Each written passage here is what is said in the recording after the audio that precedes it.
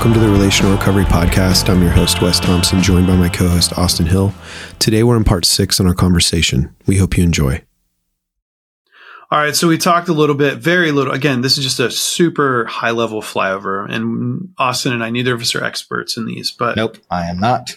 We mentioned domestic violence, sexual violence. Thirdly, emotional violence. We can have someone be emotionally violent towards us. We can be emotionally violent towards others or towards ourselves. But emotional violence is making someone feel stupid, worthless. Everyone's probably familiar with the silent treatment, giving someone the silent treatment, especially man, that gets really bad when it's like a spouse or a family member. Waking up your spouse in the middle of the night or somebody in the middle of the night, just trying, endlessly calling them in the middle of the night. Harassment.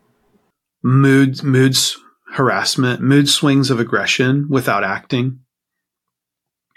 Withholding affection. Gaslighting. Which gaslighting is just undermining a person's sense of what's real and untrue. And we don't need to get into that in detail at the moment, but just all of these are forms of emotional violence. And again, all of these are strategies of control. Mm-hmm. So there's a low threshold. I think what the pattern that I'm hearing in this conversation, there's a low threshold for when something actually becomes violent. It's not like this way up here thing. And we kind of, I think, people wonder, how could someone do something so crazy to somebody else?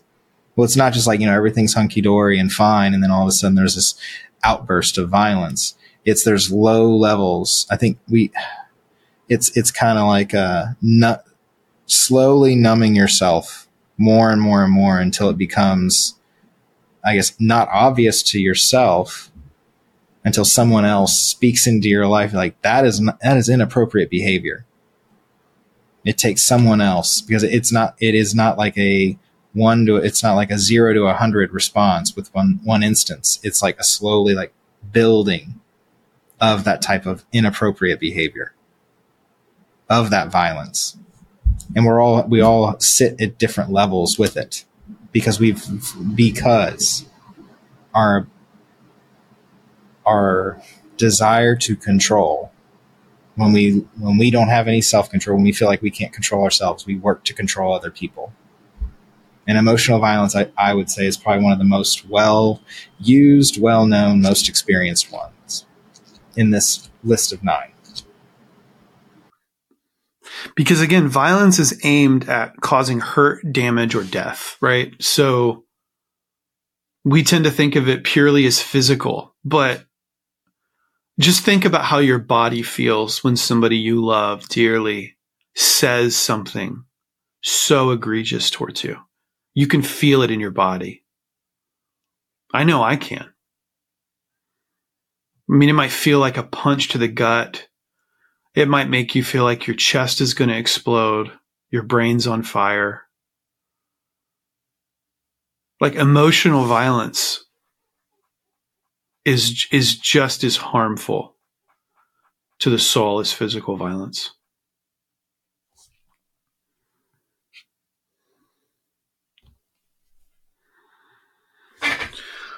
All right, just for the sake of time, let's continue to move on. Fourthly, psychological violence.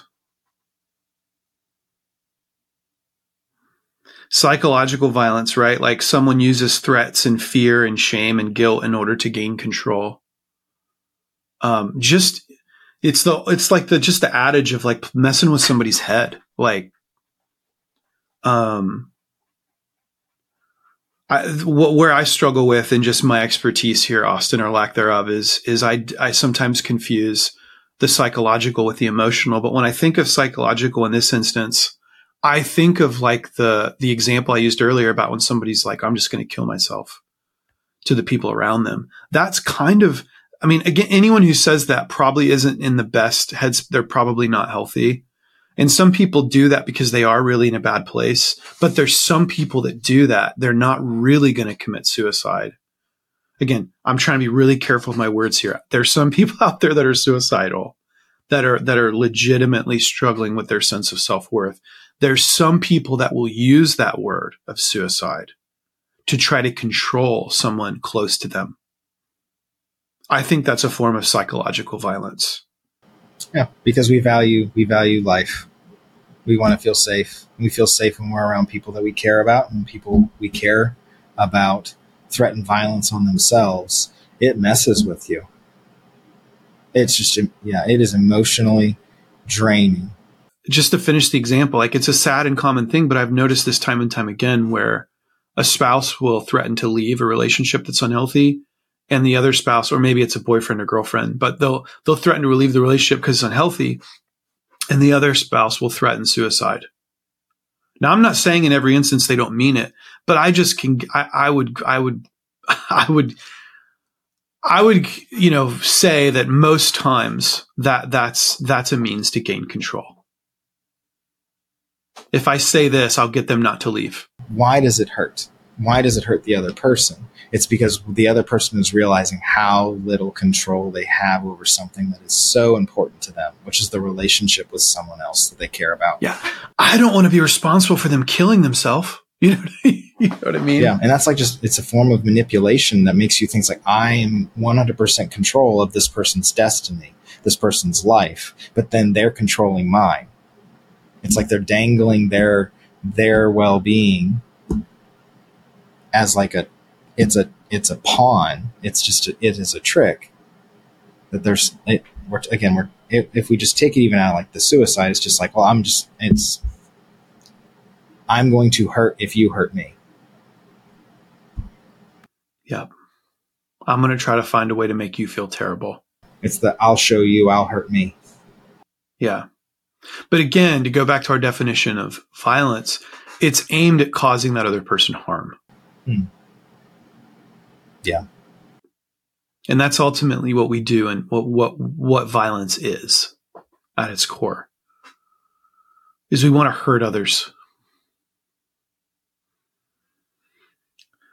Fifthly, spiritual violence. Man, I could talk about this at length. I'm reading another really good book I would recommend, Austin. I've talked to you about it. I saw it in your office, but Evangelical Anxiety by Charles Marsh.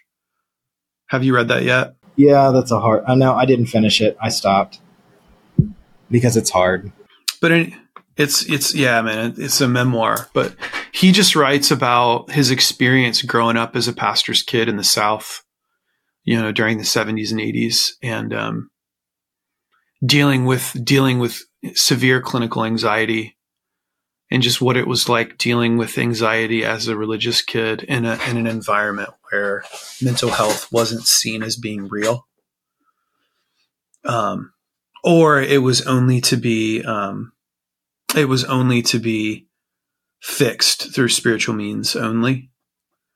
And I think what's standing out to me right now in that book, Austin, is just when he talks about just the violence in which moral standards were inflicted on young people.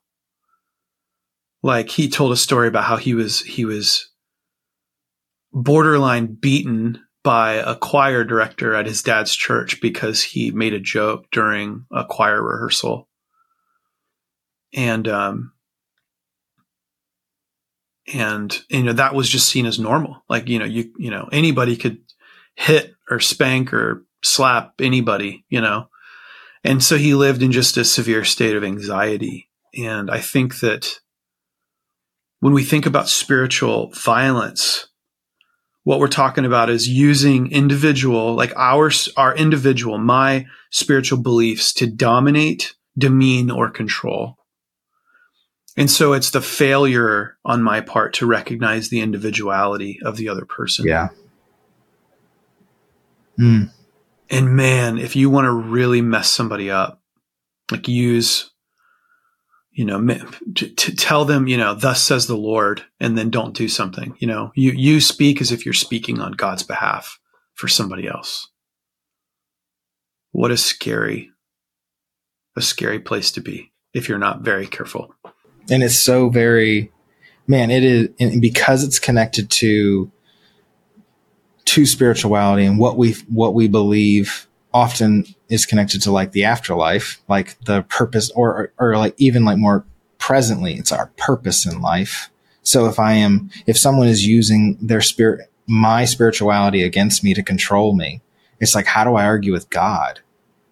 Is someone who has control, like you don't argue with God because if you believe in God genuinely, then like you can't argue with him. He just does what he does. But if you're seeing God as a angry, hateful, violent God in a way that doesn't bring about justice, then it is a really dangerous place to be. If someone who is in spiritual authority is using their spirituality to control and inflict pain on other people.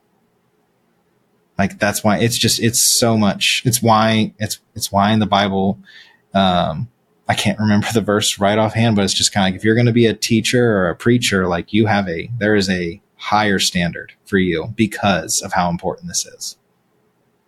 Thanks for listening to this episode of the Relational Recovery Podcast. We'll be back soon with a new conversation. We'll see you then.